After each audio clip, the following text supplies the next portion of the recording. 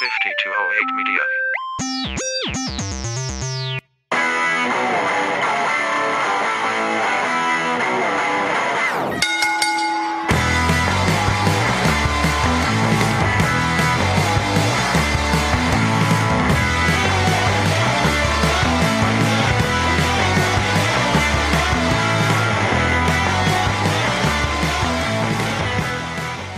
What's up, brother? That was a bad intro. If you smell. I can just hit all the buttons real quick. Hey guys, welcome to Mania Moments with Robbie and Phoenix, the podcast where I, Robbie DeShazer, watch WrestleMania with my very good friend Phoenix Zarola. Of course, That's me.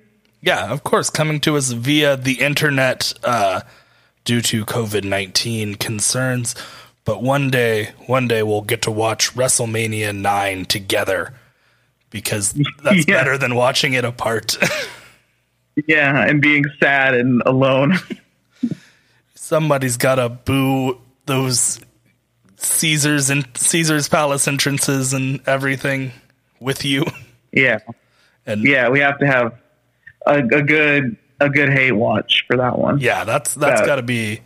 You don't drink, but like that, you know, we might just have to do it at my place so I can drink.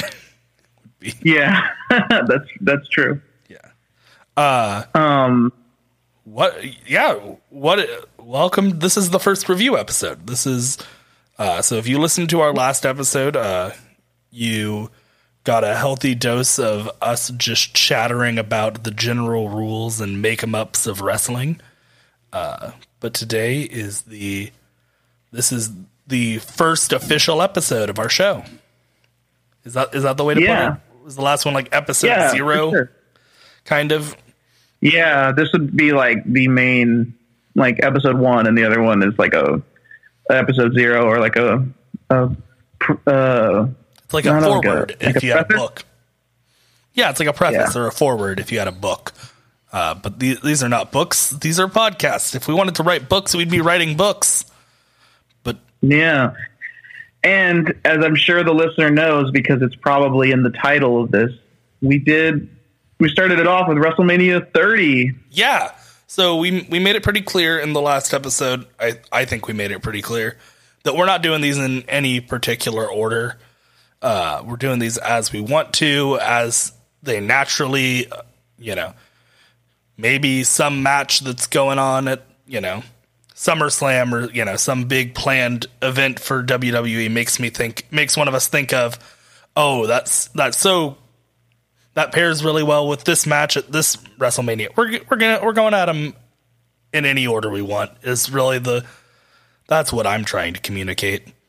Yeah, we're going to, just bounce around through time, check out the classics when we want, check out the more modern era when we want, just kind of get like a all around experience of WrestleMania, just going back and forth and not necessarily seeing like a progression over time, but more just like, getting like this good old mix of it all together throughout this podcast. Yeah.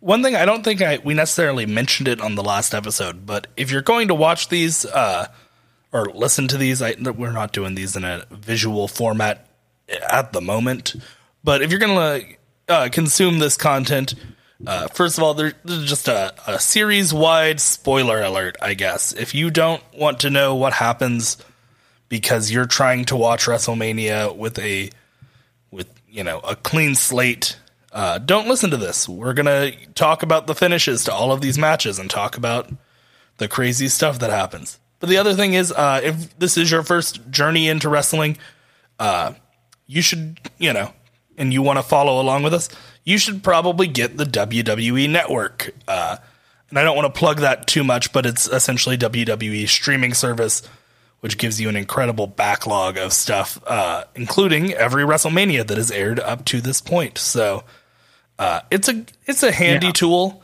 Yeah.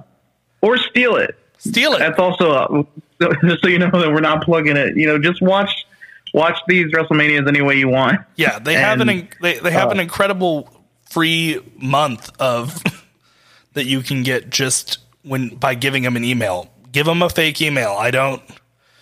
Yeah. You know, or rob Vince McMahon blind in an alley. Like, you know, just at Hotmail. That's the actual handle of the email address. the email.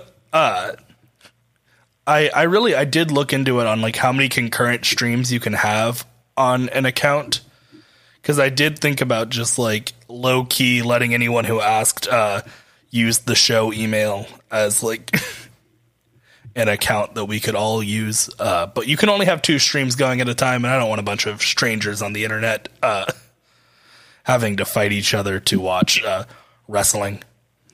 The fighting should be on the screen, not in our hearts, is what I'm saying. But don't try this at home, as plenty of things say. And by don't try this at home, we mean don't podcast. It's a disease. Yeah, don't get into it. We're already in too deep. Oh, if only I could get myself out of this. Not really. I really enjoy talking about wrestling and beer and movies with my friends. So same. It's all fun.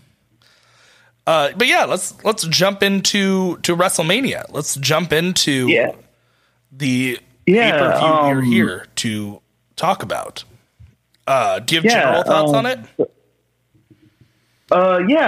I think this is a really good WrestleMania. I think it's a great one to start off with for a show, and also a great one to start off with if you're a new fan, because I think for the most part it's very entertaining.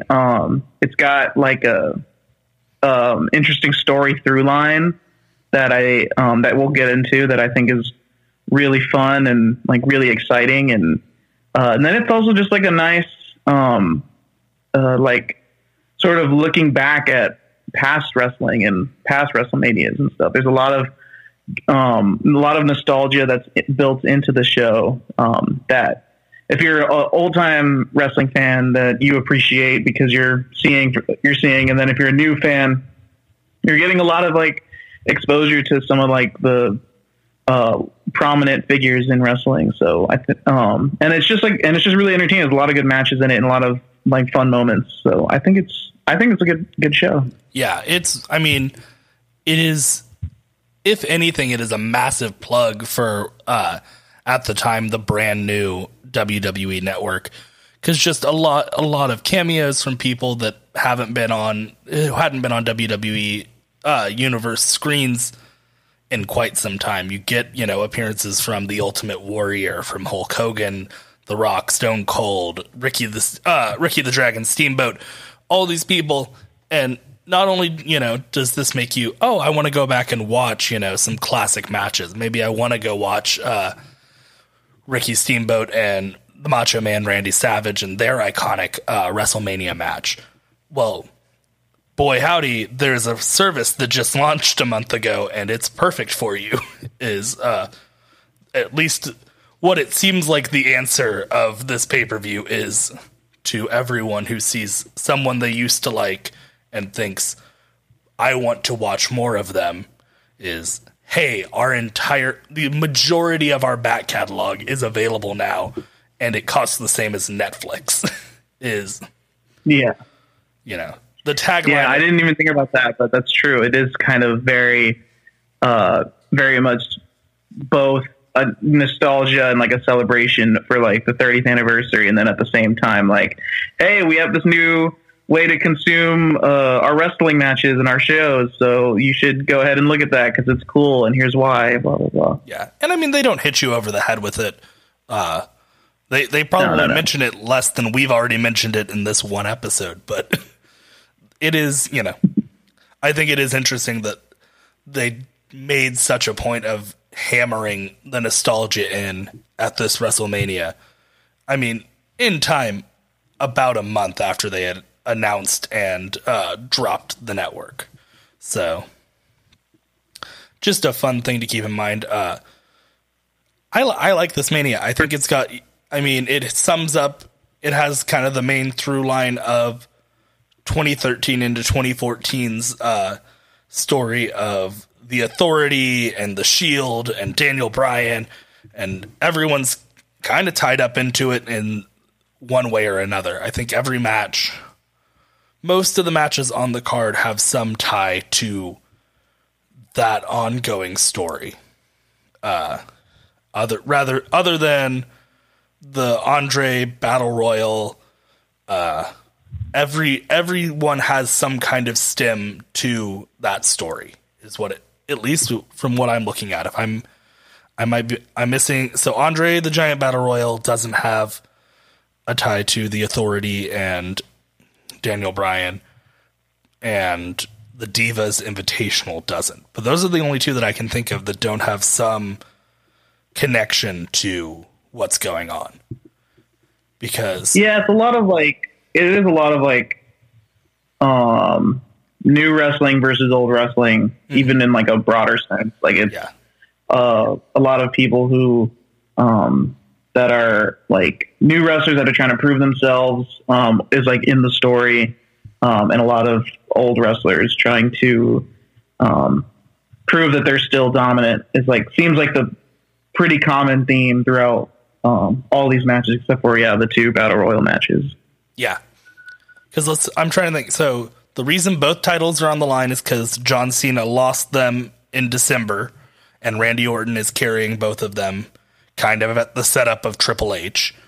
And then Brock is facing The Undertaker because he's pissed that he's not included in the main event title match. So to appease him, the Authority gives him a contract against anyone he wants.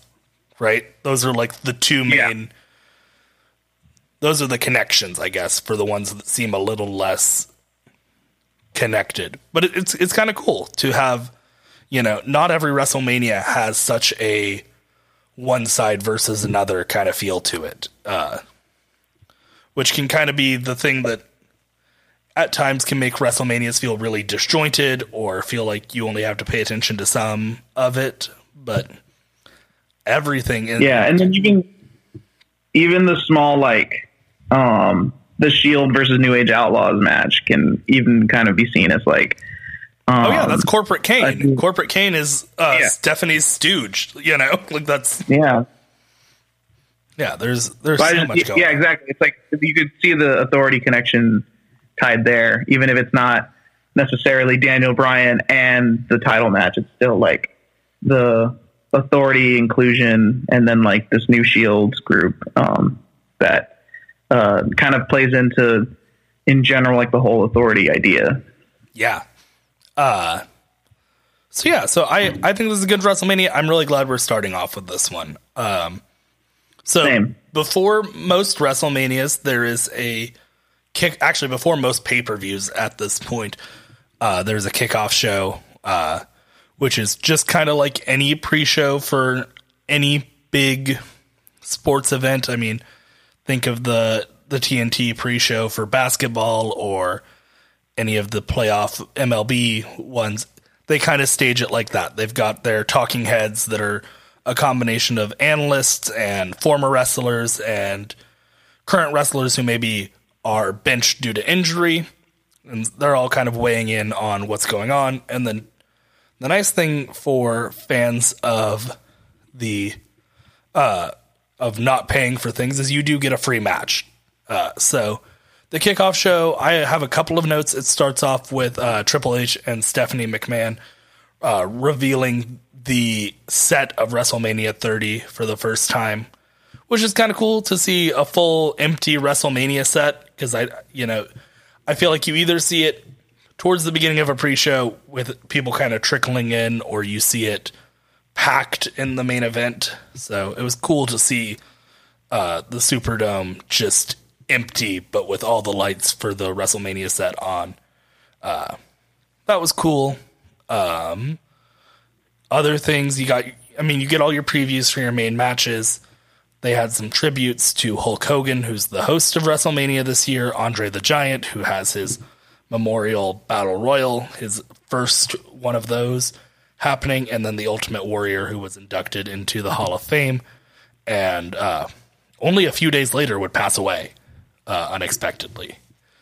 But then the main meat of the kickoff show was a fatal 4-way elimination match for the WWE Tag Team Champions between the Real Americans, a team of Cesaro and Jack Swagger with their manager Zeb Coulter, Rybaxel, which is Ryback and Curtis Axel, and Los Matadores, who are more commonly known as Primo and Epico Colon, with their fantastic manager El Torito, the Little Bull. Fantastic. You're familiar with El Torito, Phoenix? Yeah, they're fun. Oh, and the Usos, still doing their Samoan gimmick. It was probably about a year removed from them kind of just becoming people. I don't want to they were clearly people before, but before their gimmick changed to just two cool dudes or whatever it is that they've been doing ever since then. But they came out and kind of did their haka before the actually coming down the ramp, and I was like, oh, I forgot they used to do they used to really lean heavily into their Samoan ancestry and their father's Rikishi, right? If I'm not mistaken. Yeah, so they really leaned heavily into that. And, of course, they debuted with... didn't they debut with Tamina Snuka as their manager before she went on believe so. Be AJ Lee's...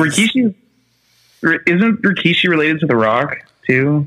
Yes. Okay, so there's this whole big Samoan wrestling family, which I cannot think of the name right now, and I should have done my research, but I didn't think we were going to quite jump into this. So there's current wrestlers that are in this family or related to this family.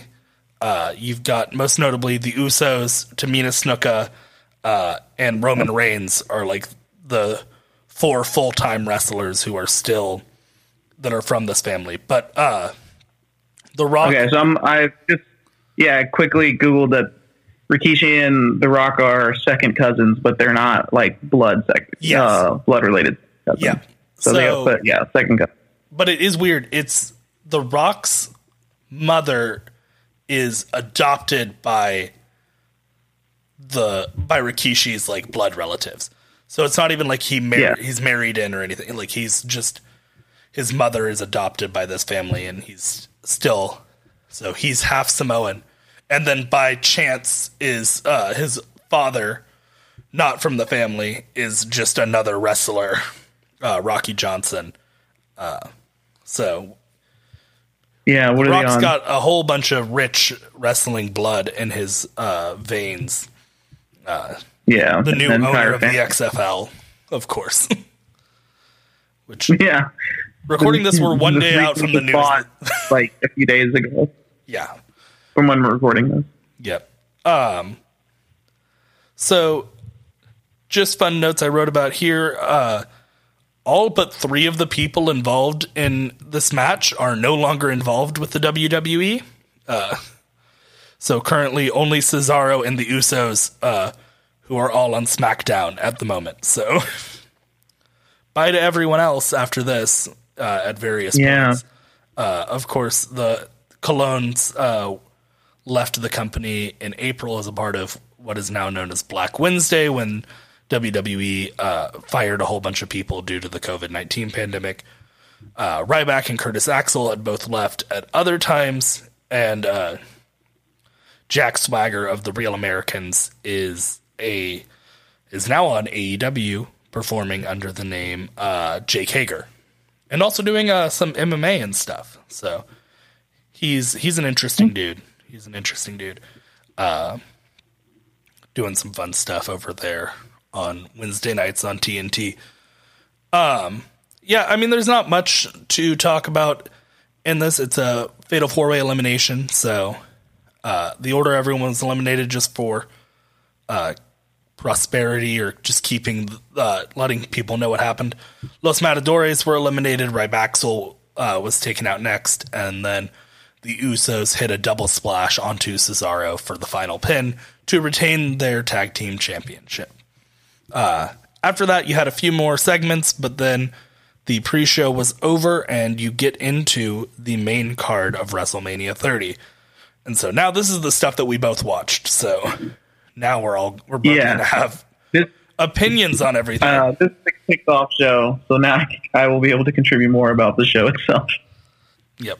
I, like most people, I watch the kickoff show just to, like, I don't want anyone to ever say that we didn't have every single match that the WWE put on that weekend covered. So get ready for a few years from now when I have to tell you what happened at the NXT takeover that happens the same weekend. I'm like, full takeover coverage. Okay, then we got the kickoff show, and then you can have opinions, Phoenix. No, of course we'll get. For sure. I'm probably just going to cover kickoff shows if I have the time to get to them. But if you're here for the results, if you're here to hear the results for the first time, don't say I didn't have them for you. All right, so we start off, and we are jumping right into WrestleMania 30. And of course, why it wouldn't be WrestleMania without a kickoff from your host, brother. So, of course, the one and only brother. With the with his, did he have his red and yellow feather boa and everything, or did he just come out, just throwing brother. Left and right, yeah, he had the red and yellow. The red and yellow boa, his signature look, his slightly updated version of his walkout theme, which it will get stuck in your head all day if you ever listen to it on its own. I am a real American. Yeah. Hulk Hogan's there. Hulk Hogan's the host of WrestleMania this year. For some reason, the host. Okay, maybe Phoenix. Maybe you can clear some of this up. What is the purpose of a WrestleMania host, and the purpose of a WrestleMania host is essentially what you think it is and how Hulk handled it, which is to make like a few appearances here and there, but really like do nothing else.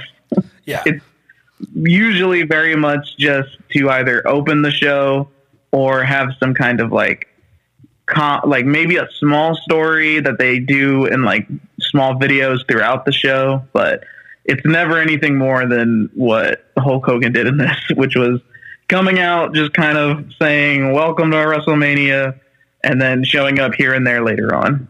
Yeah. It just also happened to have Stone Cold and The Rock, who eventually came out as well to join him because it's WrestleMania 30 and it's the 30th anniversary, so they want to make it big and wild and cool. So we get. I was just trying to figure out. I was like, have there been hosts that have done more? And the most I can think of is this year, Rob Gronkowski hosted, and he left as 24/7 champion, which was that's true. He did that, and then when the New Day were the hosts, they stopped a tag title match midway through to introduce the Hardy Boys, who are making their return too. Yeah. Which that was that's cool. I love that. Yeah, I think they'll generally have that moment was really great. I think they'll generally have some like some kind of like shock value fun moments, and I'm guessing the one for this WrestleMania is literally this part where he also has Stone Cold and The Rock come out to excite people.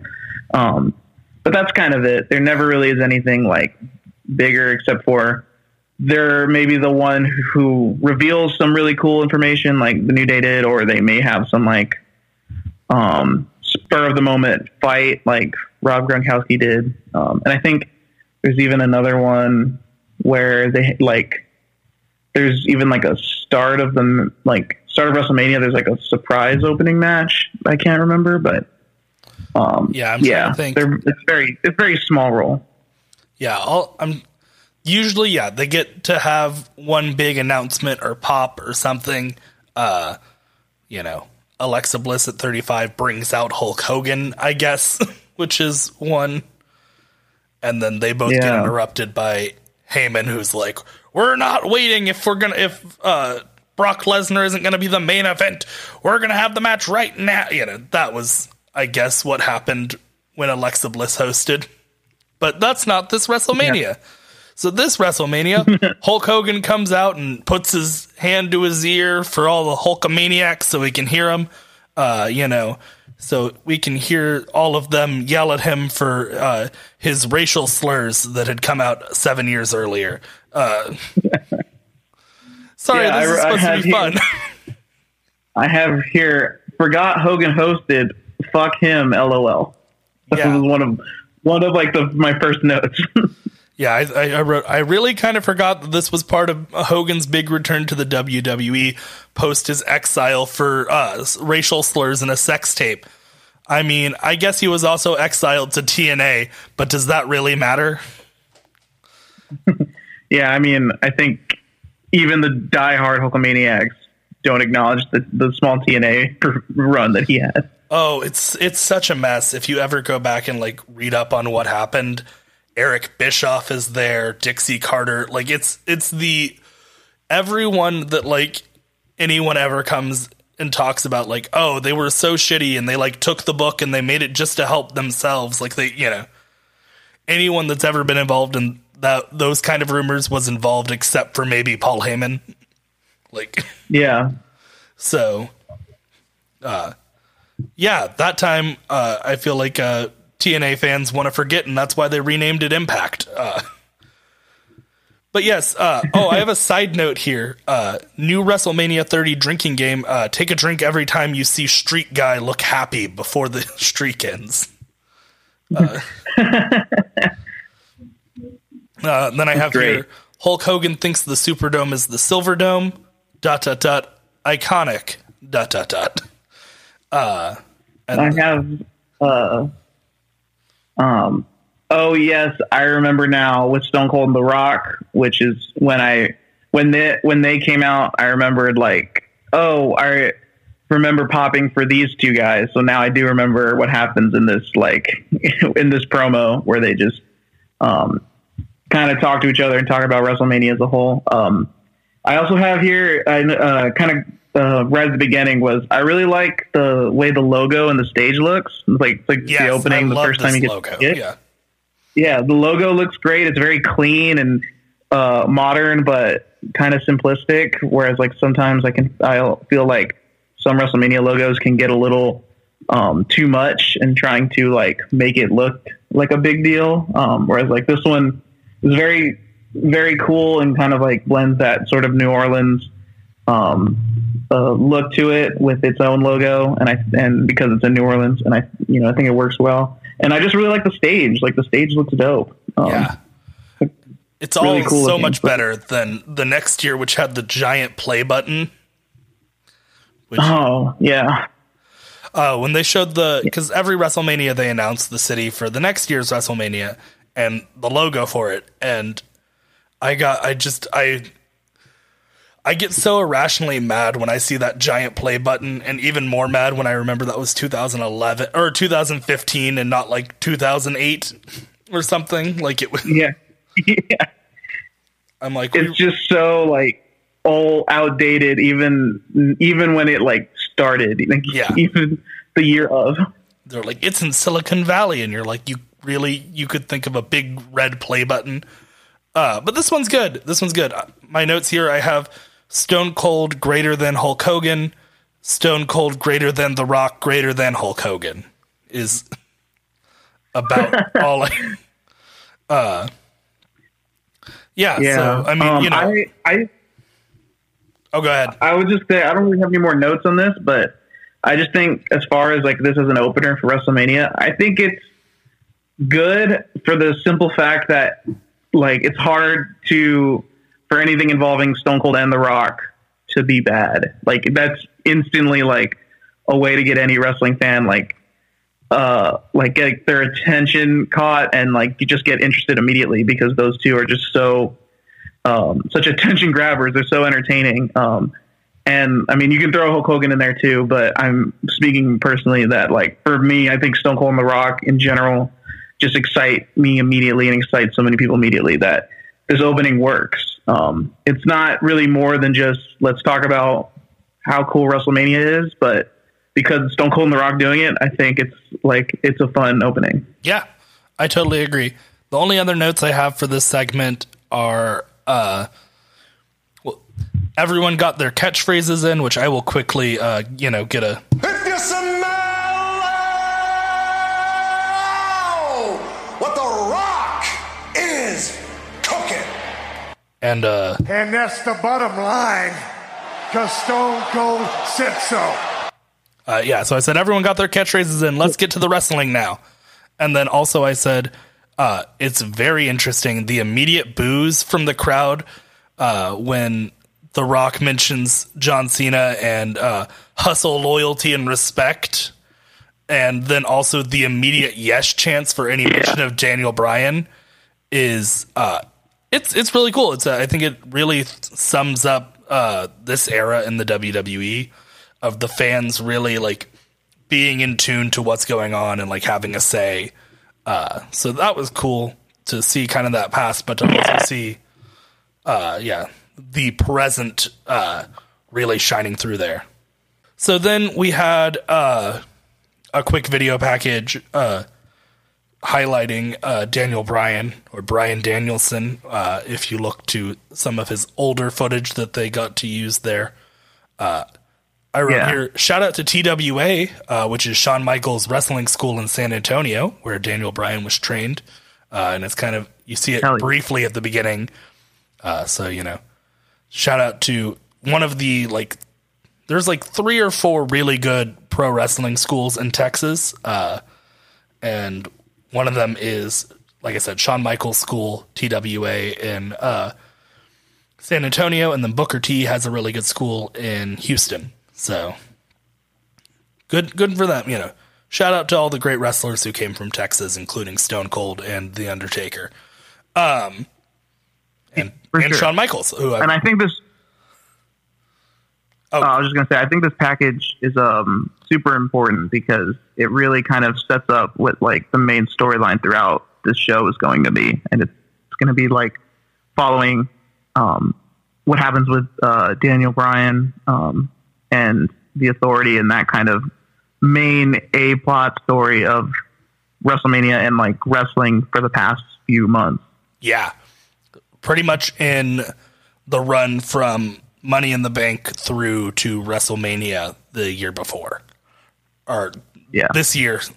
So Money in the Bank the year before through to this WrestleMania. It kind of gives you the rundown of what's happening. But we should give you a rundown of what's happening with the Yes Movement and what the Yes Movement is. The Yes Movement's kind of Daniel Bryan's signature chant and his supporters. The big things to know for this is that at SummerSlam, I think Daniel Bryan defeated...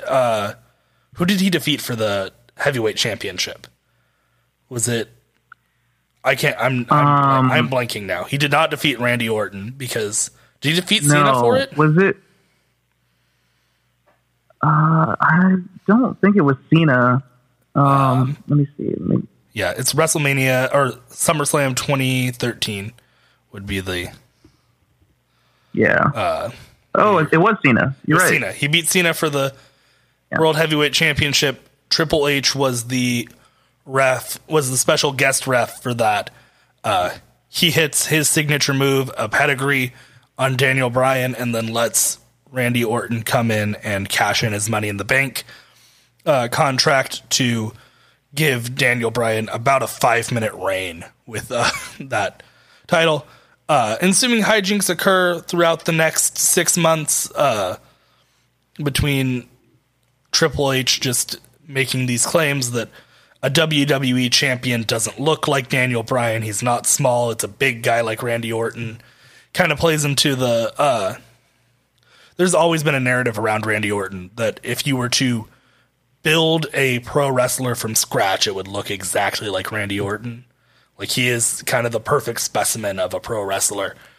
So it's about his look. Yeah. It's about the way he behaves, which not that Daniel Bryan, as we've learned from in the years since, Daniel Bryan, good guy. Randy Orton kind of doesn't give a shit at all. So interesting that was their narrative there was Randy isn't arrogant or what, you're like, Randy's very arrogant, but okay. Yeah. And then, I mean, what was so captivating about this storyline was that this was even something that is, that feels true, not only from like a WWE fan's perspective about how WWE may like handle Daniel Bryan, but just about how, and Triple H and the Authority, but also just generally how they felt like Vince McMahon and WWE as a whole handles their wrestlers like all of the time. Like there's even a period where like in the early 2000s where Triple H was handed over like so many championships over a lot of other talent because it seemed that like, Vince McMahon's ideal champion would be someone like Triple H. And then he had this like whole kind of moniker of being someone who just constantly buries talent back then. And that's like sort of during like the evolution times and stuff like that. And so seeing that even kind of being influenced into this storyline so many years later, it adds more to like such a captivating and like real feeling kind of story, because it's not just, oh, this is something that was like affected in SummerSlam, even though like that's definitely like the start of the story for sure. It's also something that kind of has felt to always be true for so long that now it's being noticed by WWE itself. And so that's why so many fans got so passionate about it, was because it really felt like a significant change to see them not only acknowledge it, but then also start pushing for this possibility of Daniel Bryan becoming a champion. Oh yeah, for sure.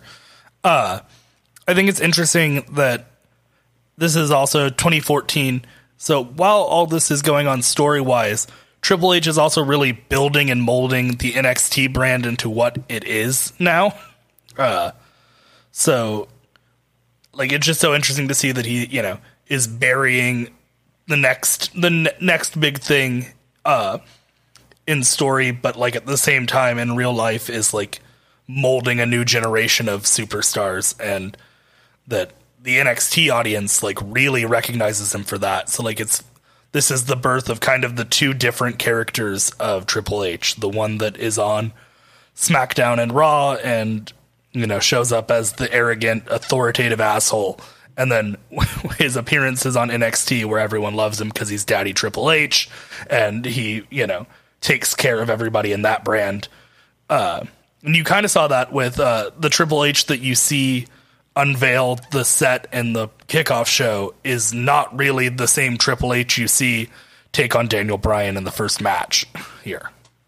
So it's, and it is funny. I have a hard time, like, the reasons I love Triple H are because of some of the things he's done for NXT and some of the ways he's like really helped to get talent over there. And then like some of the reasons you gotta hate Triple H is because of how he acted in the mid to late 2000s and just really made himself the top guy because he wanted it and not because he really should have been it, But yeah, I feel like I've always had appreciation and have always been like a fan of Triple H, but not necessarily always liked how much attention he would get from like the company itself.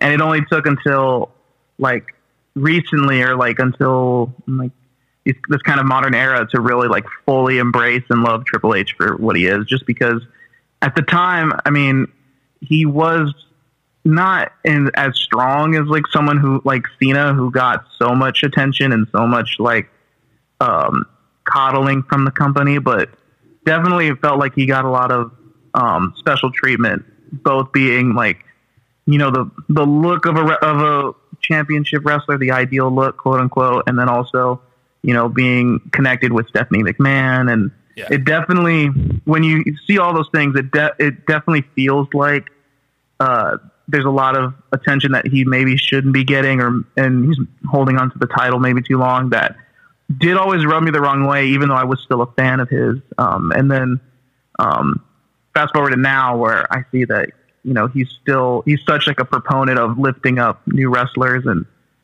training them and getting them ready for the big time. And he's no longer such a shoveler as he was, always painted out to be, that I can really like appreciate and admire him for. Yeah. It's so funny because another person who has kind of a backstage politic past is Shawn Michaels, who we've already mentioned a couple times. But both of them have stories now in this last decade of them telling guys who are now top guys or in either NXT or on the main roster, telling them guys who are pretty much lifelong WWE guys who like really like pushed their way into getting over there, and telling them, hey, go to Japan, go to Europe, like go do that first, because you're not going to get to do that once. Telling guys like Adam Cole, like Daniel Bryan at the time, telling him, yeah, go have a run in Japan, go do Ring of Honor, go do all these things, and then come make us money, because you're not like, and not even in a you're not ready kind of way, just in a like, go develop yourself too and have fun in ways that like you wouldn't have expected, late 90s, early 2000s Triple H and Shawn Michaels to tell people to go do that. It's so surreal to hear those stories about it. But that's for our like Triple H and Shawn Michaels retrospective podcast. Let's get into the match that we have at this point. We are like about 50 minutes in, and we're starting the first match of wrestling. Yeah, there's a lot of the WrestleMania. Well, the official one. I mean, there's a kickoff one, but there's a lot to talk about. The big thing in this match is that the winner will go on to the main event in a triple threat match for the unified titles. So I've gotten here. We can talk about the different things, but the things to note: Daniel Bryan, Triple H. The finish is Daniel Bryan hits a running knee, and following a couple reversals on pedigrees, Bryan finally gets the win. But my notes here, I said Triple H doesn't look great in this match. It starts off, and it's a lot of ground game, a lot of grappling that just clearly highlights what a great submission specialist Daniel Bryan is, and that's just not what Triple H is anymore. I think you could make an argument for DX era Triple H being a much better grappler, much better technical wrestler than he is. But now he's mostly a brawler, and he's a really good storyteller in the ring, which is what he does a good job of. I actually have a lot of I had a lot of notes about the storytelling in this match being really well done, which I think is like the key is like they're really building up the like antagonistic views of things and of Triple H and the Authority, and then they also keep bringing up the like the injured arm of Daniel Bryan, which will like carry forward. He sells that shoulder like a champ, Yeah, it's great, and it like adds to just the stakes of he got hit in the arm again, and they just keep hurting him in the arm, and then eventually when he wins the match, he like limps off after they attack him again with the chair. Then he like limps off with the shoulder again, and you're just like, oh, he's gonna be so hurt for like the main event match now or whatever. Like he really sells that injured shoulder like really well the entire time. Yeah. And I guess I should clarify what I was saying, which is that Daniel Bryan's submission moves, for the most part in this match, all look very complicated and painful, which at this point in his career is what he's known for. Whereas Hunter's all kind of look like variations on a basic crossface or a headlock. So like he's trying to beat Daniel Bryan at his own game, but like it's just like really, and I mean the point of this story is also to get Daniel Bryan over, but Hunter does not look like, throughout this match, does not look like half the wrestler that Daniel Bryan is, which is, it's a little bit of it is a guy kind of in the prime of his career versus a guy who has had a career at this point. Yeah, it definitely looks like Dan O'Brien's the better wrestler for sure. There was, I think, a good spot where Triple H kind of gives like a really convincing clothesline on Dan O'Brien, and like part of that is Dan O'Brien's great selling of it. But I thought that was like there was like a really good like wrestling spot in that part of the match. But overall, I did see you could see the kind of age and out of touch, kind of the rust from Triple H not having wrestled in a while and being older, that Dan O'Brien really out wrestles him in this match. Yeah. Another person, we're talking about the storytelling. Stephanie McMahon tells a great story with her face throughout the match in the on the sidelines, and like it. Yeah, she's really good. I wrote this down. I said she is a really good heel. If she were a better in-ring technician in any way, we would be talking about how great of a career she had. If she, I'm not in like I don't expect her to be fantastic, but like if she had just half the ambition for in-ring competition that like Shane had, she would be, an all-time great in women's wrestling up to this point. Just some of it based on a lack of opportunity for women's wrestlers, but also just like she'd be really good. We would be talking about how great of stories she could tell in the ring.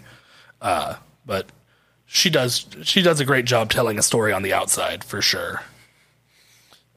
Yeah, I definitely like her managerial role in this match. Yeah, she's fantastic. I actually just kind of genuinely like her as a person, which is weird for me to say about anyone in the McMahon family. But Triple H and Stephanie, I'd go get a beer with them. I don't remember why, but I have a note here that says I hate Michael Cole. Is it just your daily reminder? Do you just get up in the morning like I do and look in the mirror and say, I hate Michael Cole? I think I'm sure he said something that I thought was either annoying or like that I thought was so on the nose and lame that, or maybe he said it a few times in this match that I can't remember, but I just see this note and I'm like, I don't remember why I wrote this, but it stands true. Anytime we do these more contemporary WrestleManias, I'm probably going to have this note written down at some point. Oh, I miss JR on WWE content. For real. That'll be great, going back and seeing those matches that he calls. Oh, God. It's going to be so good. My God. Yeah. My God, King. But overall, I thought this was a good opening match. Yeah, I thought it was it was a great opening match. I thought it really set the tone for the whole night for sure. I gave it a 3 out of 5 on my ever so scientific scale, mostly because despite telling a great story, Triple H's ring rust just keeps it from being a super great match. But a 3 out of 5, I think, is still like a 5 is like a perfect match. Is kind of what I want to get across. Like, yeah. So it's positive. I think it's super positive. It's exciting. It's well done. It sets up the like stakes for the main event later, which I think is really good, and it's told really well. There's not a lot of like incredible wrestling moments, but there's a few here and there that I think it's good. I think it's a good match. Yeah. Next up, so at the end of this match, Stephanie and Triple H go after his already hurt shoulder just to continue the story of will Daniel Bryan be strong enough to pull off even competing in the main event match, or, will he get screwed again by the Authority? But it's a pretty quick transition from there into the next match, which is the Shield versus the New Age Outlaws and Kane. Do you have any notes of this short segment in between those two? I have my first note is, in hindsight, what a weird match. So bizarre that this even existed. Oh, you know what I didn't mention earlier, but I'm going to mention it real quick. Triple H's entrance for that match, top 5 Triple H entrance of all time. I have that note too. I had dope Triple H opening, and then I had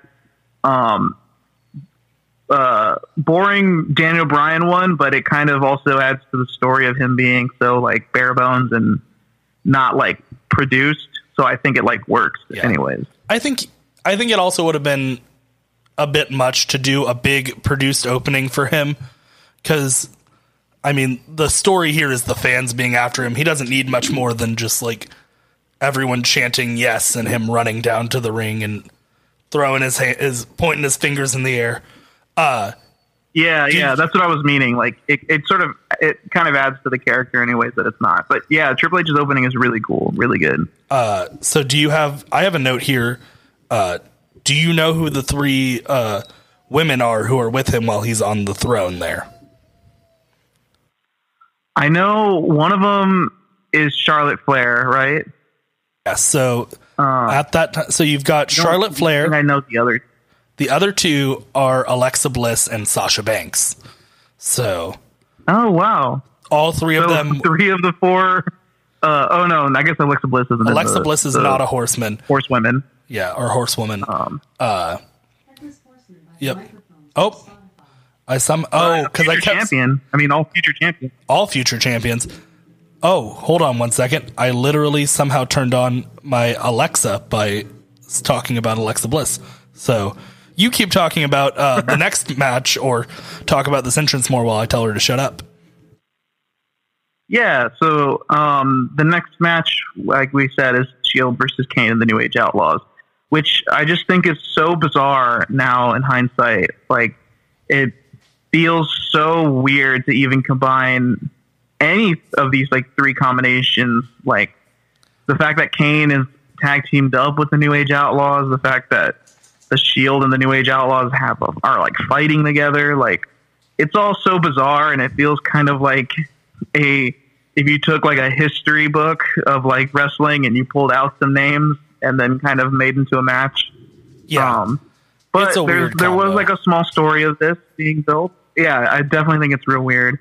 It is weird. There was a small story that they've set up with it, and I don't know. I wasn't too big on this match, but what did you think? Yeah, it's definitely a weird combo. It's weird to think of the New Age Outlaws as being considered like the authority or the corporate entity here, but they're teamed with corporate Kane. My notes here, the Shield enter wearing their face masks like they should. They're in a large crowd. They were staying safe. So I have my headcanon here. That, these days, these versions of them, Seth Rollins, Roman Reigns, and now Jon Moxley, went back to themselves and said, "Hey, there's going to be a pandemic. You need to start wearing a mask now." And then they weren't clear enough. So the Shield, the actual Shield is a face shield. Yeah, it is. My notes here is I said this match was a little too quick. It was a really fast match, kind of quicker than I wanted it to. I liked the finish. I liked the triple power bomb on the New Age Outlaws, but there's not much to talk about. I did kind of sigh to myself and say, 2014, before the fans turned on Roman Reigns, which. Yeah. But overall, I gave this 1.5 stars. The wrestling that we did see was solid, and it served a purpose, but there wasn't just... felt like kind of a throwaway match to set up more of what was to come with the Shield there.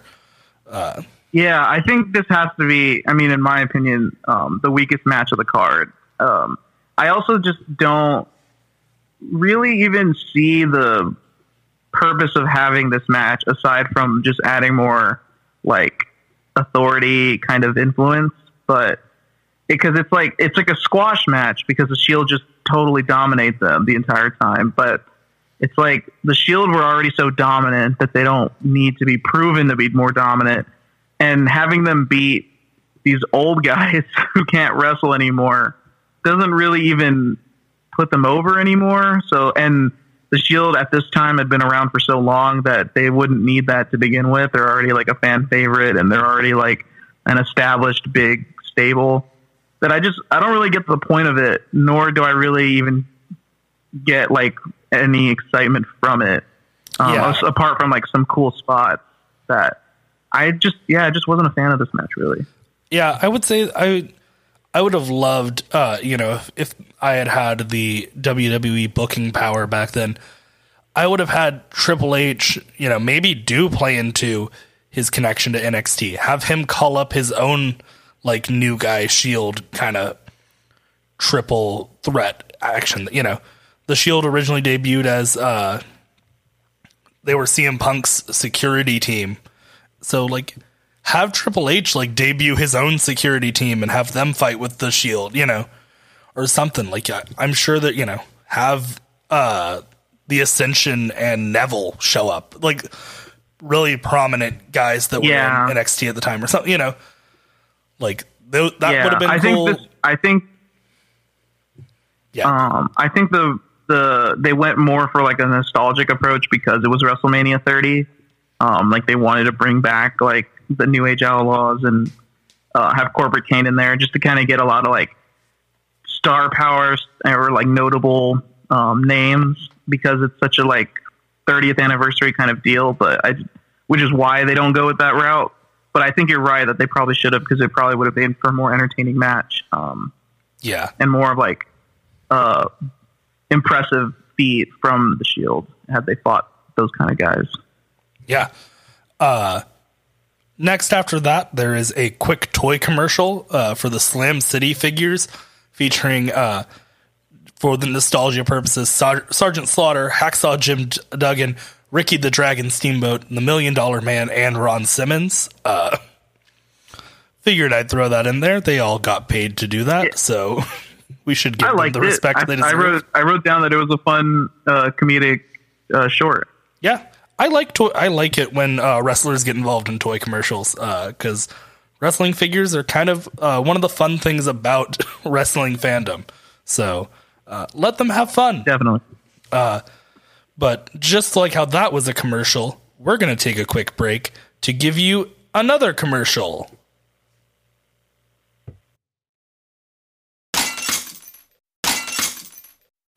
Welcome back. When we left off, we had just talked about a toy commercial with some former WWE stars, some real nostalgic stars. And then the next thing I have written down on my notes, I don't know if much happened in between, but I just have, well, it's the Big Show. That's all I have written down. Of course, the Big Show. The Big Show coming out for the Andre the Giant Battle Royal. All right. So before we really talk about Battle Royals, are hard to cover because there's just so much going on. So I just have a string of notes that I have of like things I thought about during this match. So I'm similar. My notes are literally just things that happened and then either a happy face or a sad face near them, because there's not much I can really go off of except for this. I like this, or aw, this was sad, or whatever. So, some fun things to note about this Battle Royal. It's the first one. It's the first on the Andre the Giant Memorial Battle Royal. They have been of varying quality every year following this one. This one's pretty good. But my things to note, Big E, Kofi Kingston, and Xavier Woods are all in this match, and they're still a few months away from debuting together as the New Day, which was kind of cool. Big E at the time, I believe, is the Intercontinental Champion. Like, I thought that was wild that they were all in there, and then they didn't have any like New Day interactions. I was like, oh man, they don't like. Everyone there, all the fans don't even know like the New Day are gonna like be a huge thing. They don't even know what is. The New Day are awesome. Big E is awesome. I want to give like some love to Big E because right now, as of recording this, he's starting a singles run on SmackDown because both Xavier Woods and Kofi are out with injuries.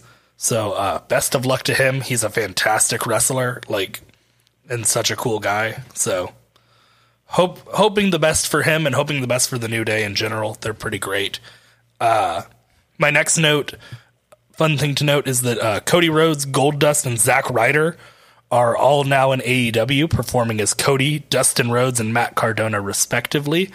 So fun to watch that and be like, oh wow, most of these guys aren't here anymore for the most part, and then like these three guys are actually all pretty big deals at another company, which is cool and good for them.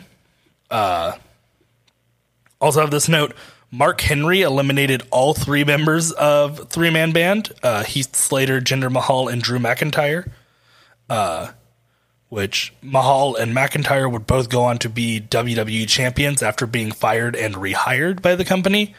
And then Slater is currently working for Impact after being fired this year in April of 2020. So I'm hoping that he does the same thing, which is leave, go work for Impact or someone else for a bit, get jacked, and then come back and win the WWE Championship. So those are my hopes for Heath Slater. I have this note here, which is ask Phoenix what the hell they were doing with Rey Mysterio at the time. I really don't ever think of him like doing this cowardly character thing, but like he like begs people not to throw him out of the ring, which is I don't even know what the hell was going on with that. I was not a fan of Rey Mysterio being a little bitch. Yeah, I mean, I think what they were doing was this was, I think, when Rey Mysterio sort of adopts some kind of like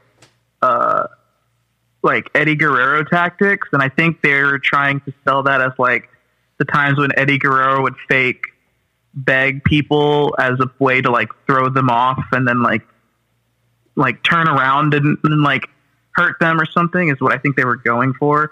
Because I mean, he never was like a cowardly heel character, and I don't even think in this time he was. I think what they were going for was he was doing like Eddie Guerrero dirty tactics of like trying to distract them while they get hit by someone else or something, which is like what Eddie Guerrero would sometimes do. Right. But it ended up just looking weird because I think he just begs the Big Show for his life and nothing happens. Like, yeah. I think he might try to it was a weird moment. Yeah, I was like, whoa, I don't remember like anything going on with Rey like that, and that's definitely not how Rey has been portrayed any other time that I could think of. So I was like, I was like, I'll ask Phoenix. Phoenix might be like, oh yeah, that was a shitty time in Rey Mysterio's career where they were like, Rey had a nightmare and he's now scared of big dudes for the first time in his life. Or so. Yeah. Rey somehow was body swapped with like a 5-year-old boy, and he was body swapped with his son Dominic. Yeah, with his son Dominic, and now he just trembles at the sight of really tall people because he's never seen people that tall. Sorry, should I say Eddie Guerrero's son Dominic? That horrible angle. Yeah, if people don't know about the Eddie versus Dominic or Eddie versus Rey, what is it? The Dominic. I'm your poppy. I'm your poppy match. Is that what the match? I don't even. I just know there's the shirt. There's the I'm your poppy shirt, which is literally it's something like for like child adoption match or something. No, you're telling me they have like a custody match. Yeah, custody of Dominic ladder match. It's the Rey versus Eddie custody of Dominic ladder match. I love it, but I hate it at the same time. Yeah, it's real bad. It looks so, and I remember because the ladder match, like the thing at the top was like a briefcase full of the like child like custody like documents. It's a briefcase. It was with like the thing you had to grab off the top of the ladder. Yeah, that's rough. a really weird like storyline. Oh, aged pretty badly. I was going to say, you know, the WWE, the company that's handled race really well. Yeah. Yeah, that's what they're known for. They're known. They're really good at handling race relations. Triple H famously told Booker T, "People like you can win championships," right?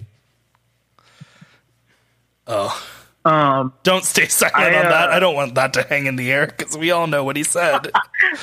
We all know he said people like you can't win championships. Yeah, that's why I was like, I don't want to do that one. Damn it. The only podcast where I don't have Carter to be the slightly whiter guy. No, yeah, you have to just kind of own it all yourself, man. I have written here, Kofi Kingston is the king of not touching the floor, which is true. Yeah, I've got that. That Kofi save was so good. It's a really good which Kofi he save. Always does, and it's always exciting every time. But this one in particular was really cool. Yeah. And then my last note is, it is incredible to see Cesaro slam Big Show out of the ring. But I will say, I feel like Big Show should have won this Battle Royal, which is weird to say because he does win the next year. But like Andre is very important to Big Show's like character and story because he debuts in WCW as Andre's kayfabe son. I feel like it just would have been a good nod. I understand the story they told with like the underdog thing, but sometimes you just got to do the easy thing to honor somebody, and feel like they missed that opportunity. It doesn't feel as cool to get it the next year, to get the second one, you know? I don't know. Yeah, I agree. And I think, well, I agree with you in that sense. I think why they did it that way was because Hulk Hogan was hosting, so they wanted to recreate the like Hogan slamming Andre like thing with like Cesaro doing the same move but to Big Show over the ropes. So it's kind of really a nod to WrestleMania 3, but I agree with you completely because then that makes it more about Hulk Hogan than it does about Andre the Giant, and it's the Andre the Giant Memorial Battle Royal. So I totally agree that I think Big Show should have won. I can see the reasoning, but I don't really like it still. Yeah. I get the allusion to it, but also I was just going to add that. Oh, go ahead. I was just going to say Cesaro's no Hogan. Like they just no. You go. I was gonna change to something else.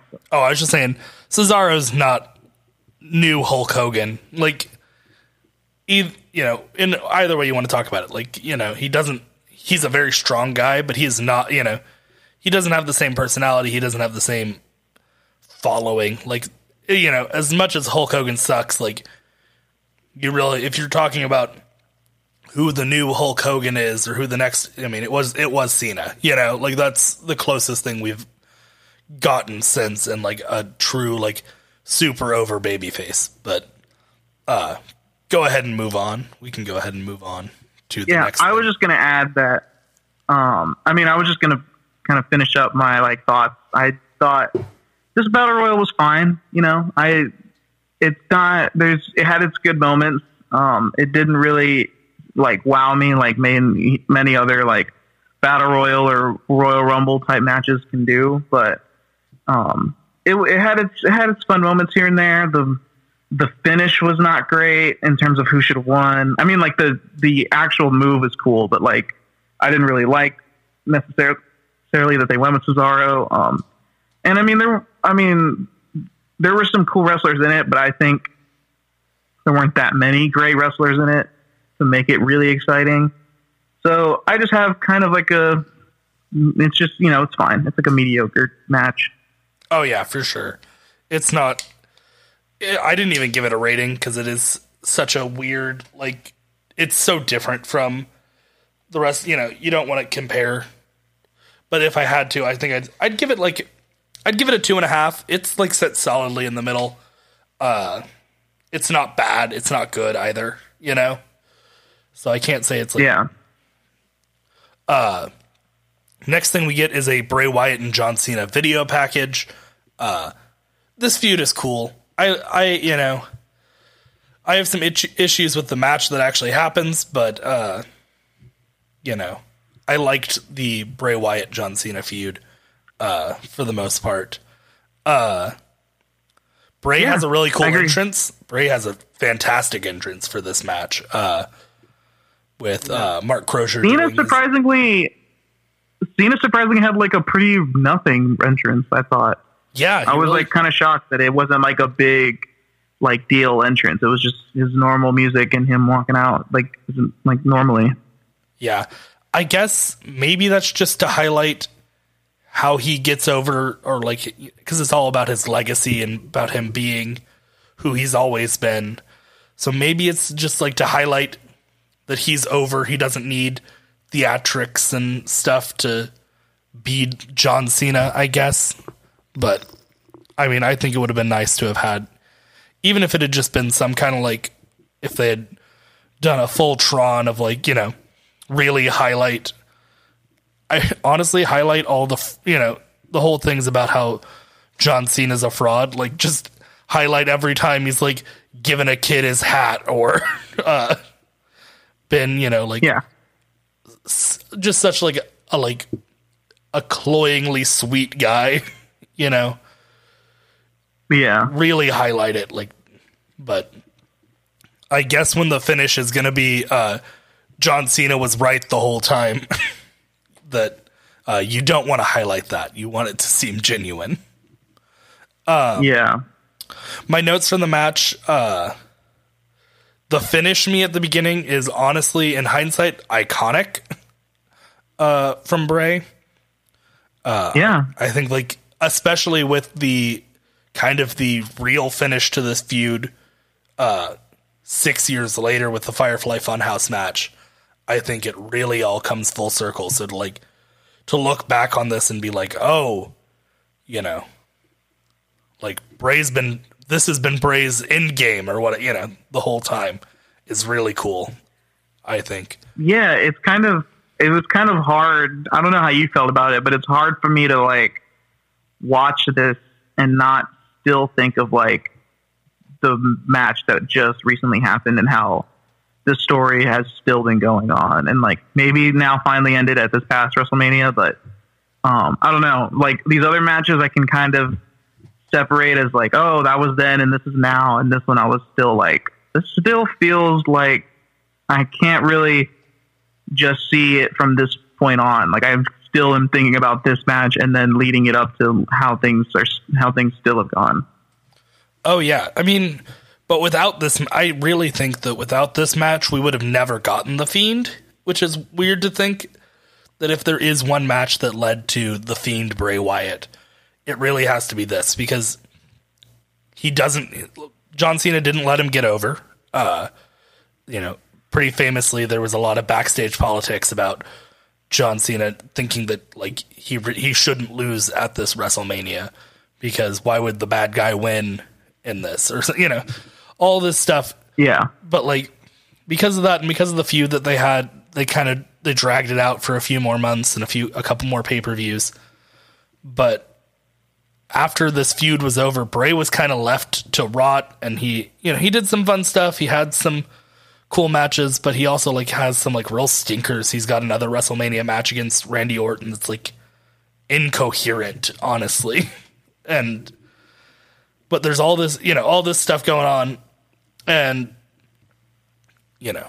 had this not happened, Bray wouldn't have had to have reinvented himself in 2019, which is really weird to think about, that because this feud didn't lead to a huge push for Bray, that he just kind of like sat and wore out his welcome as this character, so that like when he left, he really needed to reinvent who Bray Wyatt was.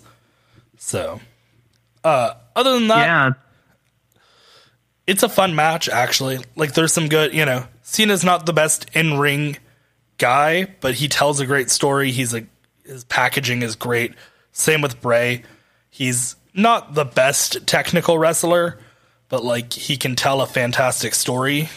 So like, I mean, doing the crab pose or spider pose, whatever you want to call it, and the all the, you know, just all their reactions to each other are really cool. Yeah, I even thought, as far as Cena matches go, this was one of the better performances from him. Like, I thought he moved a lot cleaner, and then I thought, you know, even just doing the weird stuff he did, like the splash on the Wyatt family towards the end of the match and stuff like that, it was like some different stuff that I thought kind of was a little surprising and kind of not. I mean, it's still like not incredible wrestling, but I thought for like John Cena and his wrestling style, I thought it was one of his better matches. Yeah, I will say for being a straight up wrestling match and not like, because I think when I think of like my favorite Cena matches, I think of like he's got a great I Quit match with Batista. He's got like some or is it an I Quit match, or is it or an I Respect You match, whatever it is. He's got some of those like where the stipulations are a little more loose and he can like kind of flail about or grab a weapon or something. Those are better, but you're right. Yeah. This is a good, for a straight up wrestling match with John Cena. This is pretty solid. Yeah. I also have here, there was a great, and I was going to say this earlier, but I think I might have like forgot or something, but the crowd at New Orleans is really good. And that's something that I try to like always notice when I watch these different WrestleManias. Cause you know, sometimes you get crowds that are like maybe not as into it, or crowds that are, you know, not as, excited or loud or making their voice heard and stuff. But the crowd at New Orleans was great. And in particular, there was a sign that I loved that was like, "If Cena wins, we Wyatt," which is like a throwback to the "If Cena wins, we riot" sign. Yeah, from ECW One Night Stand. Yeah, One Night Stand. That is pretty good. I didn't see that. So I was like, that's really good, and you know it applies because it was also like you know, someone getting over match, except this time they actually had John Cena still win anyways. Yeah, you know, the AA finish on this is BS, is what it is. That being said, I still liked the storytelling a lot. I still really enjoyed everything leading up to that. I gave it a 3 out of 5. So yeah, I don't have a number, but I have it written down. Decently good match. I thought it was solid. I thought the storytelling in particular was good. And Cena and Bray have some, you know, some highlights throughout. The end of the story is not great, but the storytelling within the match is good. So I'm for it. I think it's good. Yeah. Next, we have a pretty standard Hall of Fame recap. I'm a pretty big fan of this Hall of Fame class. So I'll just run down them real quick. Oh, it's good. Yeah. Jake the Snake Roberts obviously clearly deserves a spot in the Hall of Fame. Mr. T also, he was at the first WrestleMania, and he, like, without Mr. T, without Cyndi Lauper, without all these celebrities that were involved in WrestleMania 1, you wouldn't have WrestleMania 30. So props to him. He absolutely... I was surprised it took them this long to induct Mr. T. Paul Bearer, another incredible one. You know, truly rest in peace, not in an ironic Undertaker way. But Paul Bearer, another great one. Carlos Colon, so important to the culture of wrestling. So another great one. Lita, I love Lita. Yes, Lita, let's go. Lita is fantastic, and she's a good person. It's always great when you find out a wrestler is a good person. So, yeah.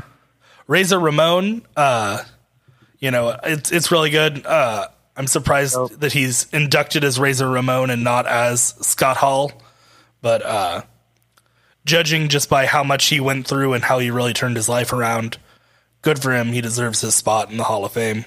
And then lastly, the Ultimate Warrior. Weird that he's like the inductee of honor. Honestly, he he wasn't even a great wrestler. He had some really good packaging. He was super over, but yeah, just kind of a weird one to be like the main guy, you know.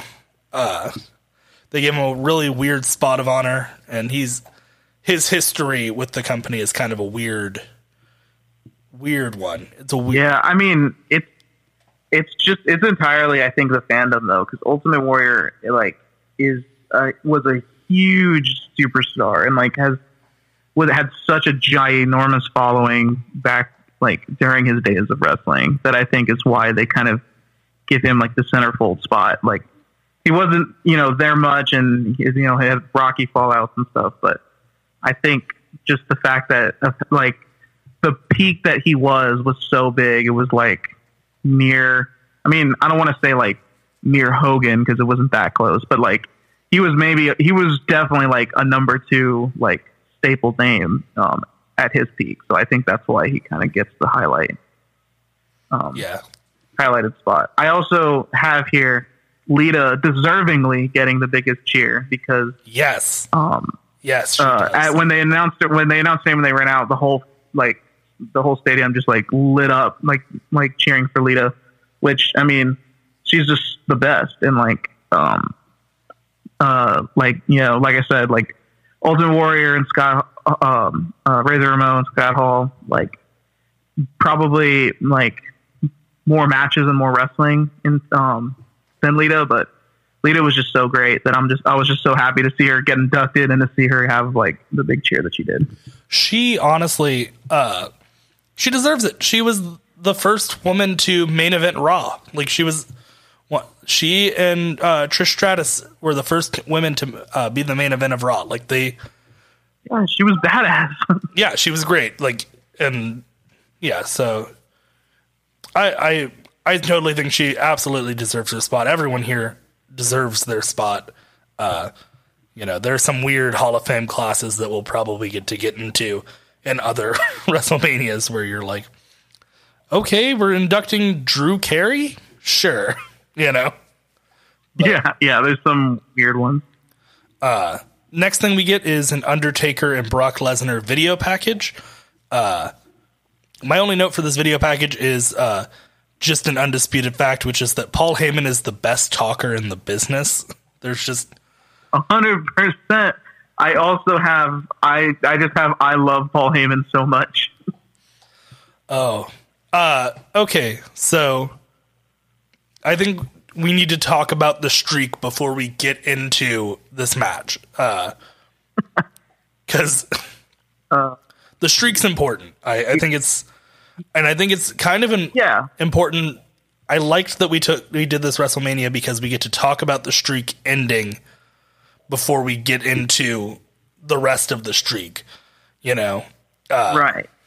For those who aren't aware and are maybe getting new into wrestling, the Undertaker is, legendary wrestler.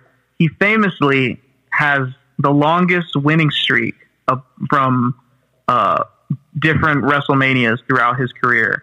That it just became so iconic because he, up until this match, he was 21-0. So he was wrestling in 21 different WrestleManias, and he never lost. And I think it was around the time when it was starting to get in the fifth, when he reached 15 or 16 is when they really started counting it and making it a big deal with someone beating the streak, someone challenging the Undertaker to WrestleMania and trying to a lot of career versus streak top matches. Him over on his biggest night. Yeah. There's so many. I mean, he has so many iconic, so many famous ones. The Shawn Michaels ones are some of the best ever. They're straight up classics. Cage match with Triple H, which is really good. During Randy Orton's early career, when he was adopting the legend killer role, one of the things he tried to do was kill the streak of the Undertaker and kill that legend. Of course, there's that match was the inevitable. That was the inevitable finish to that that angle as the legend killer. But there was and There's just so many iconic matches, and Undertaker's streak was just so important to like WrestleManias in the future and WrestleManias going out, because it always just added the stake of like, who's going to be the guy, who's going to be the one to finally like bust him and be able to like top him at WrestleMania, because some of the best and some of the biggest matches happened and no one could do it. It didn't happen. Like, it's been tried and it never happened. So every kind of Undertaker match just had this added extra stake of, can someone do it? Who can do it? Oh, for sure. Here we have Undertaker versus Brock Lesnar, which was going to be either the 22-0 Undertaker keeps the streak going, or as Paul Heyman was saying, Brock Lesnar would be the 21-1 to beat him. And he does. He beats him. Yeah. And it was insane. So before we get into this match, I think it's easier to separate our streak talk from our match talk. So I honestly, and I think this is with hindsight, I think Brock Lesnar had to take the streak. I don't think there was anyone in the locker room before or since who really could handle the kind of heat that you're going to get by taking the Undertaker streak. I don't think it could be a guy that was there week to week after that. It needed to be a part-timer. It needed to be someone as dominant as Brock Lesnar. Like, someone who could just be that monster that ended the streak and not, and not crumble under that pressure. Someone who could relish that role, So that's my take. I totally agree. I think, from how I saw it, was once you had the career versus streak match between Shawn Michaels and The Undertaker, and The Undertaker still winning, I think from that moment on, it was like something extraordinarily special has to happen for him to lose, or in some extraordinary case. Otherwise, it's just going to blow it. Like, it's going to fall if it's like, some person they're trying to put over, because it's going to give them like way too much over, and it's just going to like put like a small defeat at the end of the at the end of the streak, or it's going to be some kind of like, if it's going to be some big name like Cena or Triple H, then it's just going to be like, oh, we're just giving some added cool moment to someone who's already established and already rewarded of things that like, that's not going to be as exciting. It really had this weird feeling of it. It can't be someone who hasn't done anything, and it can't be someone who has done so much, because it's just at this like totally wild level. And then now looking back, it feels like Brock Lesnar was perfect for it, because he was both an established known wrestler that was seen as such a monster and such like someone who could do so many wild and insane stuff. But then at the same time, he didn't really have a lot of like the career moments to like, to kind of like make him in that sense, because he left WWE so early back in the day, and then coming back, he was just getting started. So he still had like, while we knew him as like a legend and we knew him as like such a big thing, he doesn't really have that kind of like career status of someone like a Triple H or a Shawn Michaels or something. Yeah. But this is like a great way for him to just get immediate heel heat status, immediate like feel like remember the domination of what he is and stuff. Like, it just makes it, in hindsight, it just makes total sense. Like, back in the day, and then like for the listeners knowing, like, it seemed like The Undertaker would just never lose. Like, it just seemed like it would make so much sense if he just always won, and it almost just felt like it was just bound to happen. Like, it was you, if you did your predictions, you would just write in The Undertaker would win. Like, it just seemed like he would never lose. And that's what it felt like for this. But in hindsight, it just makes so much sense that Brock Lesnar wins this, because he's the perfect one to have done it. For sure. I couldn't have said it any better. And WWE, I mean, the story that no one can actually really confirm is that Vince was even changing the finish of this match like 4 hours before the show, and like finally like he had to sit Brock and Taker down and be like, are we all okay with what we're about to do? You know, I don't know how much of that's actually true, but I mean, they had booked it like Taker was going to win up to that point. If you go look at the Go Home episode before this, before Mania, Brock stands tall, and that's not a good sign going into a pay-per-view. If you're the one who walks away at the Go Home show, you know, laughing and, oh, I'm going to, you know, take your championship, or oh, I'm definitely winning this, it's a pretty good sign that you're going to lose on Sunday.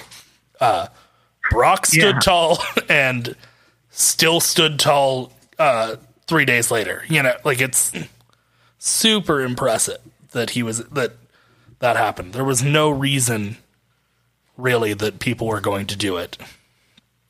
Yeah. And, I was going to ask you, Robbie, real quick. Did you, because I know you weren't into wrestling yet at the time, was Undertaker losing, his streak? Did that resonate like to people like you and others that like didn't know wrestling at all? Like, did that kind of news like explode outside of wrestling like I think it did? Because I could say for myself that when I watched this WrestleMania, the next day when I went to school, people who never like got into wrestling, or people that I've never talked to about wrestling before, would go up to me and be like, so Undertaker lost last night? And I would be like, yeah. And then they'd be like, I heard about it on Twitter. Like, that seems crazy to me. And it made me realize like what a giant phenomenon that was. Like, it even went to like such a level that like people who have no interest in wrestling were like, whoa, that's wild that he actually lost. It was a huge moment. Yeah. I remember when this happened mostly because I knew about the streak. I knew who Undertaker was. But like, I think at that point I had just kind of assumed that he had retired and the streak was done because he wasn't, you know, I didn't expect to ever hear the news that Undertaker's streak was ended because he like actually lost and not because he was just retired, you know?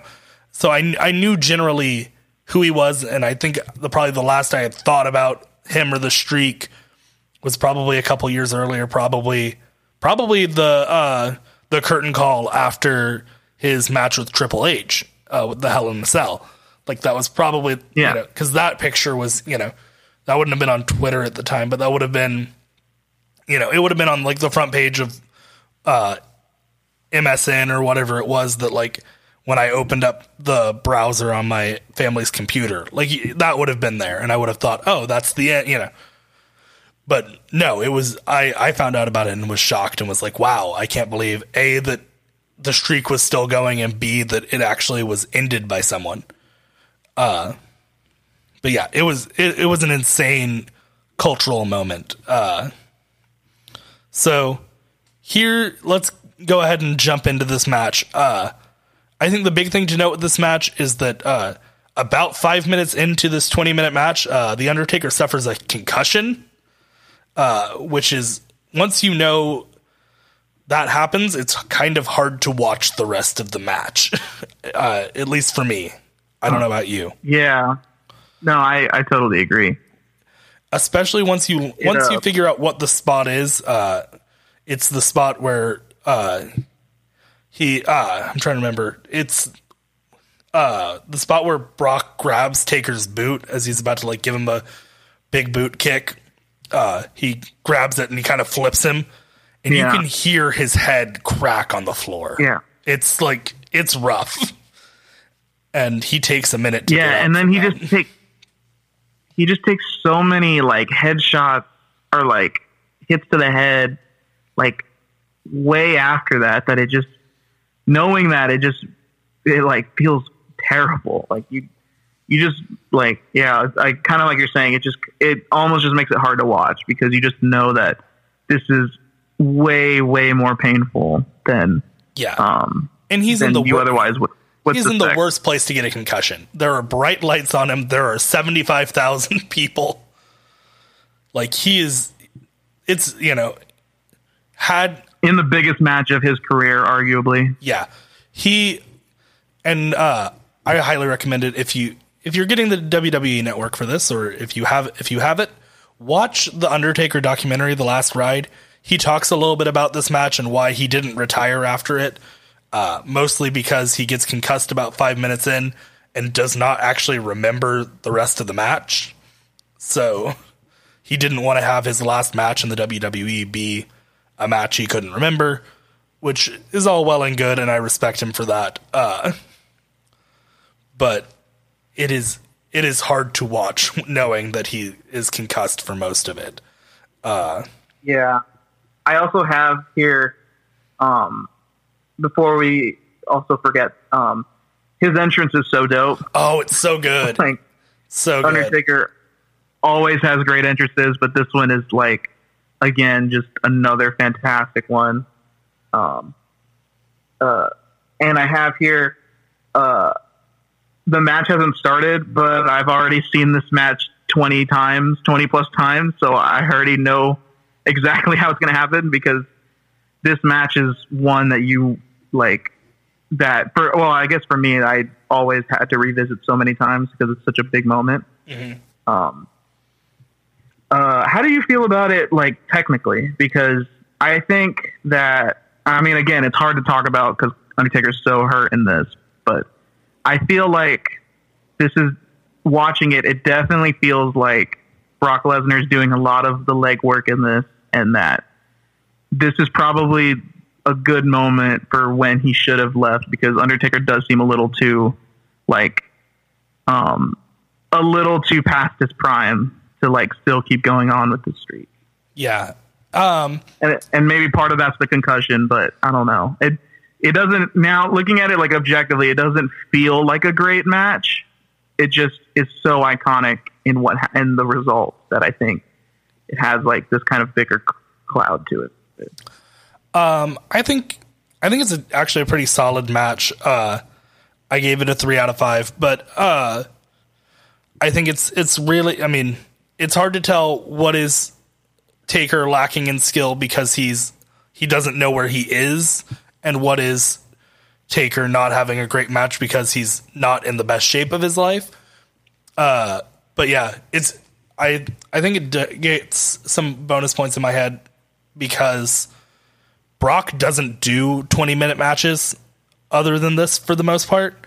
So to see Brock Lesnar actually, like, doing a lot of work is really good, and he is at a high level the entire time.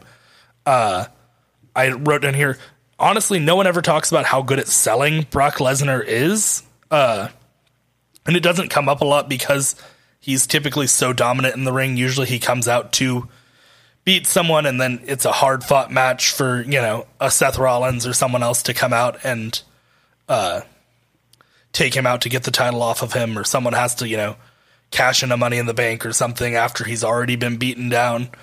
Lots of, Yeah. But when someone gets a good amount of offense in, like Taker does towards the beginning, he is so good at selling it. Like, and selling it in a big guy way. He doesn't have to, throw himself around like Shawn Michaels or Daniel Bryan do. Like, he looks, he can make it look like you punched him and that it just knocked the sense out of him. And, like, he's not, staggering around and stuff, but he sells like hell, and he knows exactly how to sell for someone his size. But yeah, it's impressive that Brock was willing to go this long. The storytelling in the match is good. I don't know. I know the point where Taker gets concussed. I don't know where the point that Brock figures out that he is concussed and kind of changes. You can see he changes the game plan, at least for himself, and at least, in how many F5s he gives him. And when he does do an F5, it's almost like he's gently lowering him to the ground and making sure his head doesn't hit too hard. Yeah. So I don't know where that point that Brock figures out, okay, Taker's not here with me anymore. But I give it a 3 out of 5 because they are able, Taker does fight through, and there's a part of me that kind of wishes that maybe he had called the ref over and said, I'm concussed as hell. Tonight's not the night. Like, I'm going to hit let Brock know I'm going to hit a tombstone and then we're getting out of here because I can't see, And should he have done that? Maybe. Is it good that he goes through and does, you can't blame him for not. I don't think it's a pride thing. I think I don't think he knew what he was doing at a certain point. So, but I think they had a good match. Yeah. I think, I still think it's a worthy match of ending the streak. But every match post this match has been a varying degree of success. So, is it Undertaker's maybe last great match? Potentially. I think there's an argument to be made for... I would say yes. There's an argument to be made that the Boneyard match is better, but it's a different beast altogether. For sure. So... Yeah, I would say that this is his last great match, which is, sad to say. But considering there's been 6 years in between and he's had at least one match every year since then. Yeah. I mean, there's not much to go off of since, anyways. But, I mean, I think it still holds up as a great match. It's it's hard to look at it from the realism sense of it all. But I think I think it still is a solid match to end the streak, and I still think it holds up as a nice chapter close to his streak and chapter close to his this part of his wrestling days. I have this last note with a crying sad face that says, "Only now realizing that the streak dies with Paul Bearer," which makes me sad. Oh, it is sad. It is very sad. Yeah. Yeah, so I don't have much. But I didn't think about that until now. Oh, yes. I can't do it. I wish I was better at doing that. My Undertaker. Let's have a podcast where we do everything in a Paul Bearer voice. It's called Pod Bearer. Pod Bearer. Oh, you know what we never really got, at least to my knowledge, is some kind of talk off between Paul Bearer and Paul Heyman. Oh my gosh. It would have been insane if this match could have happened in Brock's first run. And I don't know if I could have handled Paul Bearer and Paul Heyman going at it. Just two opposite speaking patterns and speaking volumes. It would have been great. So I don't have much to say about the next match after this, the Vicky Guerrero Divas Championship Invitational, other than this is in my God. It's in the best spot it could be, because everyone kind of needed something to not be excited about and sit in the just realization of what they had just seen. But they needed a palate cleanser before getting into the main event and just the amount of pure jubilance that you have at the end. So it sucks for women's wrestling in general that this had to be the match that sat here. But it makes sense. It makes sense why it's here. There's a lot of women in the ring. And there's not much going on. This match was such a...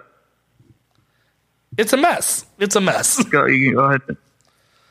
Yeah. This match was such a bore. Even the commentators were bored. You could tell, Cole, JBL, and King were, not even talking about the match for most of it. They were talking about, I'm still reeling from Undertaker, or they were talking about, how annoying Vicky Guerrero is. That's just... Yeah. Or, we've got, an exciting main event coming up and stuff like that. Even they weren't involved. The audience wasn't involved. It definitely was a filler match just to let everyone kind of subside. Down. My only other note that I have is remembering just how so ugly that Divas title looks. I forgot gladly that it's gone and we have actual decent and the women's titles today look respectable good. Women's titles. all three brands' women's titles look good. Like, yeah, they do. I have problems with the modern era titles just because, I mean, I understand that because they use the titles now as like, for like advertising reasons of like when a championship takes a photo, it's like the giant WWE logo because it's like, when other people see it, they're like, hey, that wrestler's in WWE. And like, that's why like the TNT logo and A&E is on the A&E championship belt. And like, that's kind of like the new thing. While like they all look good, but I'm not like crazy in love with these new titles because they're all just like the logo, but big. Yeah. But especially the main, they're definitely like, they're like way better than this Divas logo. This Divas logo is awful. And like, really, it looks like a cheap toy. It's gross. Oh, it's so gross. So this match, Naomi taps to AJ Lee for her to retain the title. I gave it a 2-star rating, just because of how well it was placed, not because of like the great quality of wrestling. And also I gave it that, because AJ Lee has to retain this title for Paige to make her main roster debut the next night and win the title. So, I mean, it's more about what this match, where its place in the story is than its actual quality. But yeah. So yeah, notable the next night. And I mean, it's forgettable, but you know, it's quick. It's not that bad. So, and I guess in a way, AJ Lee really tied to the Daniel Bryan story. So I guess maybe there is a connection. Oh yeah. It's weird to forget you're that. Right. Like, yeah, I didn't even think of they're 2012, 2013 Daniel Bryan has a lot of ties to AJ Lee. But now I mostly think of her as the woman that's married to CM Punk. And both of them hate wrestling now. Really. Yep, that's all right. Bad. Here it is, the main event of WrestleMania. Oh, we have a real quick WrestleMania 1 reunion between Paul Orndorff, Roddy Piper, Mr. T, and Hulk Hogan. It's kind of nothing. It especially feels like nothing after the end of the streak, really. But, yeah. All right. Let's talk about this match real quick because we're getting close to 2 hours on this podcast, which is half the time of the actual WrestleMania. So, this match was a lot of fun. I will say the question I asked at the beginning is, did it ever feel like Batista had any chance of winning this match? I mean, like long-term storytelling wise, it felt like the only way this could end was with Randy Orton retaining or Daniel Bryan winning. Because Batista didn't really have like people in his corner. You know, there was the Authority backed Randy Orton and the people backed Daniel. And I think. But as someone who didn't pay attention, I don't know if you had a different opinion on that, if you felt differently. I think it totally was not conceivable that Batista would win. I think the reason why they have it is because of the two things that do happen is it's just another opponent for Daniel Bryan. So it keeps the stakes of him winning seemingly more impossible because it's just another person in Triple H's corner that will want to like stop him from winning.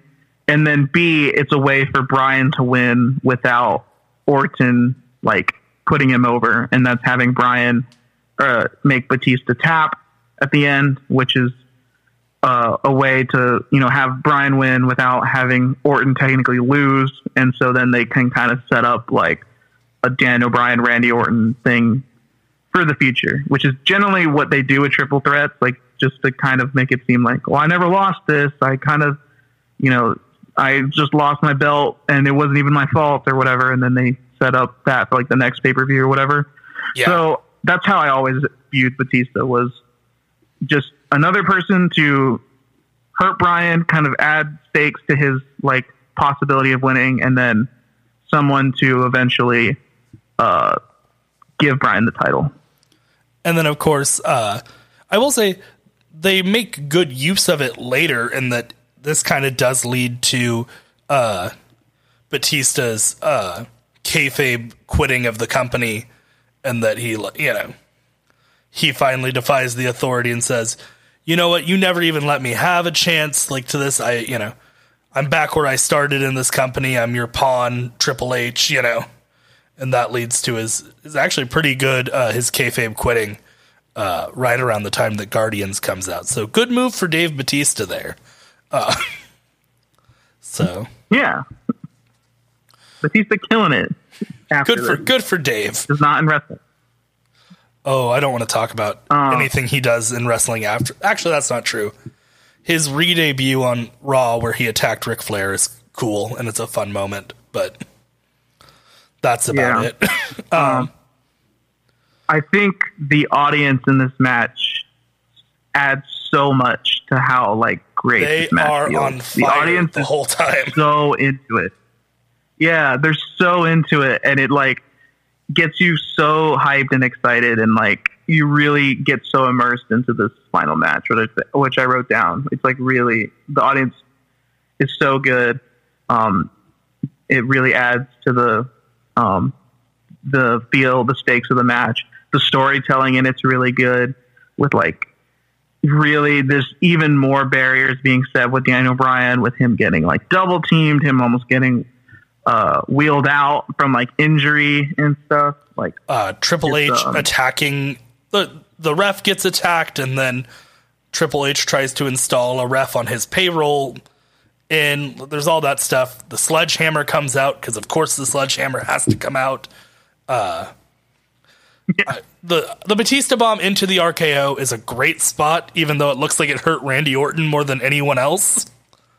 I honestly, rewatching that spot, it really, I don't think the RKO looks that convincing. It really looks like Randy Orton just jumped on his back onto a table. He kind of has him grabbed a little bit with one arm, but not really both. It's very exciting, but it definitely does look like Randy Orton just super hurt himself. Yeah, I would have rather, instead of having it into the table, I would have rather had that in the middle of the ring. If you want to set up spots, have the Batista bomb, have Daniel Bryan get up dazed, and then you have the RKO, and I think that's more effective. But maybe if you don't send him through the table, you can't do he's going to get wheeled out, and this really is going to be between Batista and Orton. But there was, it's a cool spot, but it looks like it hurts Randy more than anyone else. And listen, it's not a WWE pay-per-view unless the Spanish announce table gets broken. That's all. Fuck the Spanish announce table. Yeah, they can't have tables. That, and then the timekeepers area at WrestleMania always ends up fucked. They always ends up beating it. And it ends up that the timekeepers area ends up messed up pretty close to the beginning of Mania, and then you see it again during this match, and you're like, they really didn't just set it back up. Okay. Yeah, they just left it. It's Taker. Taker and Brock go through it, and then I'm like, they didn't just push the barricade back up. Okay. Yeah. But okay, at the end of this match, Batista taps to Daniel Bryan, who has him in the yes lock, and Daniel Bryan gets to hold up both of those titles, and he gets to point him in the air and chant yes with everyone in the building, and it's a beautiful, beautiful moment. It's the miracle on Bourbon Street. It's so cathartic, especially after seeing the streak end. I think you feel like the WWE betrays you, and then you feel like they've been listening the whole time, and it's a wonderful last 40 minutes of the show, honestly. Yeah, it's such a feel good moment to see Daniel Bryan win and see the celebration, see the audience cheer, and you really got so immersed and so so on his side throughout these months, and then even in this show, you're just like constantly on his side, like he can do it, and then finally, him winning just is such a relief. It feels so great. That it's an excellent closer. I think it's definitely a closer to remember for a lot of WrestleManias. I'm sure going back, we'll be able to tell how where it stacks up, but I think it's definitely on the higher end of really good endings to WrestleManias. Yeah, for sure. I will say. Oh, what will you say? Daniel Bryan breaks kayfabe because he's holding the belt and doing the yes chant like his arm doesn't hurt anymore. You couldn't do the yes chant with your arm earlier, Daniel Bryan. How can you do it now while holding belts? You broke kayfabe. You have no respect for the story. How dare you? You got no respect for the business. You have no business being champion. I hope you hurt your neck and have to vacate the title in less than a month. Yeah. No, oh, man. But that is what happens. It's very sad. Yeah, that's a sad epilogue of what happens. All right. Such a deflating, Yeah. So let's get into our final thoughts on this WrestleMania. I like it. It's a good one. I think you kind of already said it earlier. It's a good one. I think history will have to, we'll have to be able to know, 10 years from now, if it really is as good as we think it is. But I think overall it's really held up.